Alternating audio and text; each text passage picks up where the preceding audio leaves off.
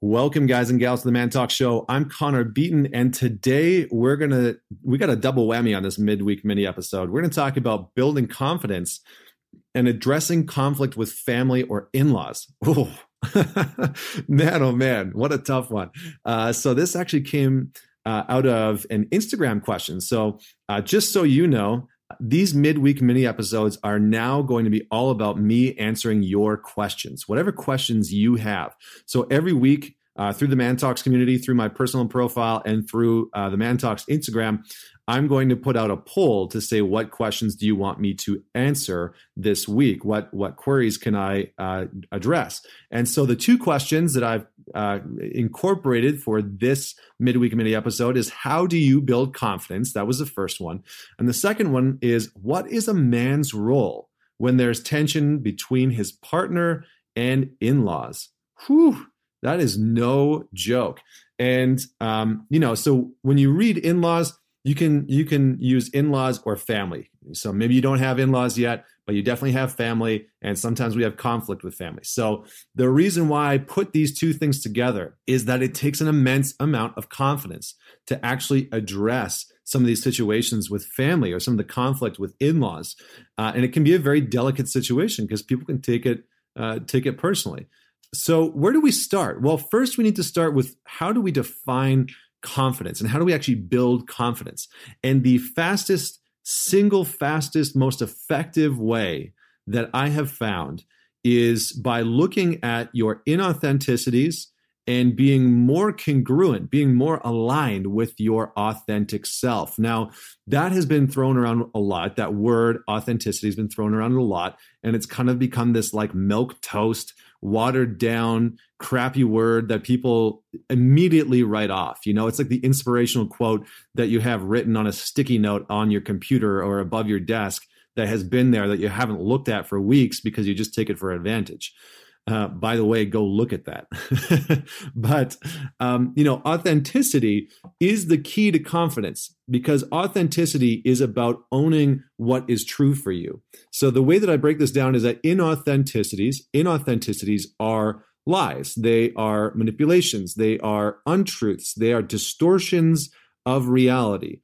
Inauthenticity is when we are being inauthentic. We are not bringing a part of ourselves forward. We're not honoring a part of ourselves. We're not setting a boundary on a part of ourselves or communicating something that's important to us. We are withholding the truth in some capacity. And usually as men, the biggest way that we are inauthentic with people in our lives is by pretending that we need to be inauthentic to protect someone else.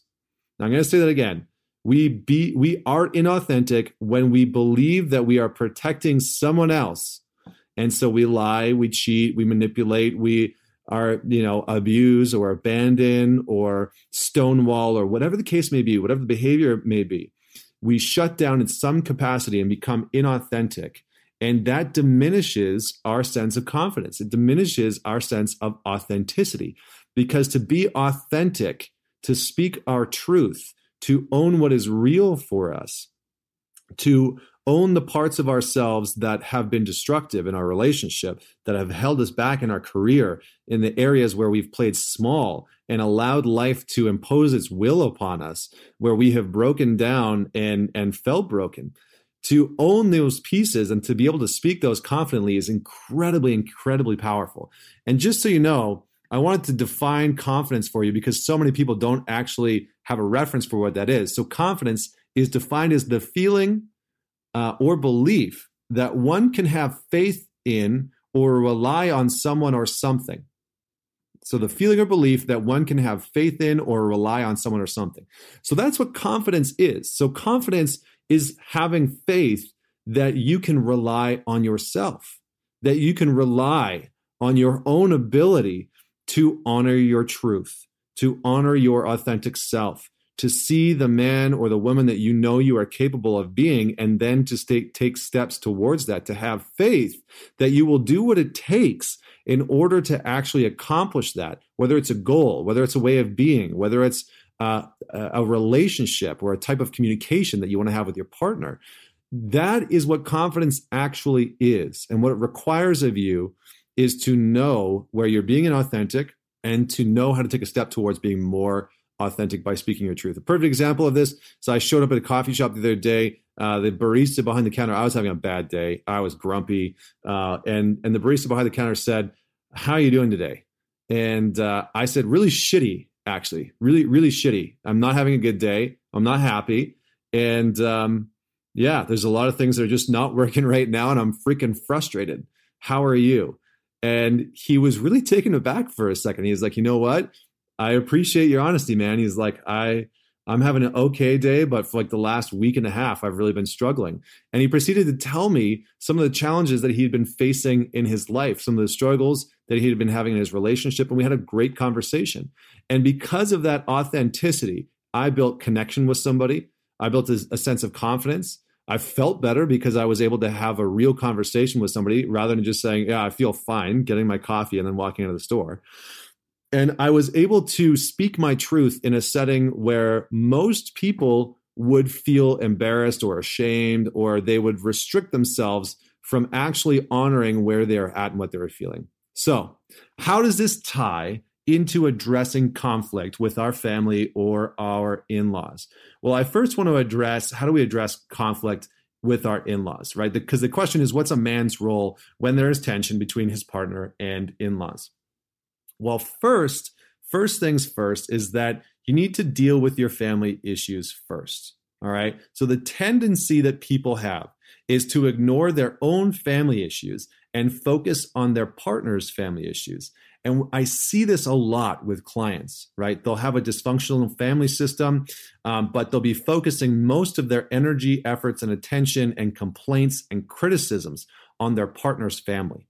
So it's always easier to give advice, right? It's always easier to give your partner advice on how they should be handling a family situation, but it's really freaking hard to take your own medicine. So this is where you actually need to start. If you're one of the people that's out there listening to this and you are constantly criticizing your partner for their, family relationships and the dysfunction that they have with their parents, or, the challenge that they have with their brother or their sister, look at your own family first. Look at the imperfections in your own family. Look at the conversations that you're avoiding with your own family and start to have those conversations first. Why? Because it will, one, give you confidence, and two, it'll build trust with your partner that you are capable of having those conversations with their family as well. And this is the power that people are looking for. This is the type of accountability that people are looking for. I can't help my fiance's in-laws, my fiance's family. I don't have credibility to go in and speak with them if I'm not addressing my own family issues. So that's step number one. Step number two is to get uncomfortable. Look, speaking the truth is not easy. It's especially uncomfortable, and it's incredibly uncomfortable when it comes to most of the time with our family, people that we love and care about, and really uncomfortable with our in-laws because, let's face it, we want them to like us. We want them to be a part of our lives most of the time, unless they're incredibly dysfunctional. But most men have been taught to really be agreeable, to be unconfrontational. Or they have been taught to be incredibly confrontational, which leads them to being aggressive and leads them to communicate in ways with in-laws that are disrespectful and that create more conflict than is actually needed. So when it comes to actually addressing a conflict with partners or parents or family to be, the agreeable and unconfrontational man is very uncomfortable with having those conversations and will oftentimes avoid the type of conversations that he knows he needs to have. So addressing this means that you're going to get uncomfortable. It means you're going to get uncomfortable, and that is okay. Play at your edge. Start to expand. If you are comfortable and you're just avoiding all of the conversations that you know you need to have, you're going to feel stagnant. You're going to feel like there's parts of your life that aren't good enough that you know you need to address. And what it's going to require is for you to get uncomfortable. Step number 3 is use relatable statements. Do not pass go. Do not collect $200. Do not give advice. Do not give advice. Please do not give your family members advice unless they specifically ask for it. Do not give your your parent-in-laws, your family-in-laws advice unless they specifically ask for it. And even then, I would caution against it. So this is the number one trap that most men fall into when dealing with in-laws, with family, with partners especially, and with uncomfortable situations. I have seen more men get uncomfortable and start to give advice than anything else in the world. We look, let's face it, guys, we want to fix shit. If the car is broken, we want to fix it. If the relationship's broken, we want to fix it. If the family isn't functioning properly, we want to fix it. But that's not going to happen through advice. So speak with statements like, the impact of that on me is, or the impact of that on us is, or when this happens, I feel X, or when this happens, we feel X. Those types of statements are incredibly relatable because it communicates a message from your side without giving advice. Now, the other thing that you can do is solicit their experience. And you can ask questions like, how does that land for you? Or how does that feel? Or do you want something different in this relationship? Sometimes those types of questions are incredibly important. Number 4, when dealing with your family or when dealing with your partner's family, speak for yourself and not for your partner. This is imperative. It's a tough one, but it's incredibly imperative. Do not speak for your partner. Speak for yourself and speak for your relationship. When you overstep the boundary of speaking for your partner, it diminishes their worth. It diminishes their capacity. It makes them small. It diminishes, you're stealing their confidence in that moment when you speak for them. And a lot of the times people are speaking for their partner because they don't believe that their partner can speak for themselves. That's one part. And the second part is that they speak for their partner because they don't want to speak for themselves, because it is always easier to tell someone that your partner is upset with them than it is to say that you're upset with them. And so it offloads some of the uncomfortability. Back to number 2. So speak for yourself and not for your partner. And finally, number 5, get value-based commitments. Value-based commitments. I'm going to explain this here just in a quick second, but change happens when people have a reason to avoid pain or move towards pleasure. And getting commitments based on someone's values can really help do both. So what this actually means in a real life situation is that oftentimes people are trying to get commitments from family members or from partners that have nothing to do with values, right? It's like, I want you to commit to calling me, every day at this time, and that's what I want from you. That's not necessarily linked to a value. That's just, I want you to commit to this because I said so. But when we can say, hey, we really value connection and communication in this relationship. And something that's really important to me is that we have a conversation on a daily basis when you're away. Or we have a conversation on a weekly basis if you're communicating with your family, because we live far apart.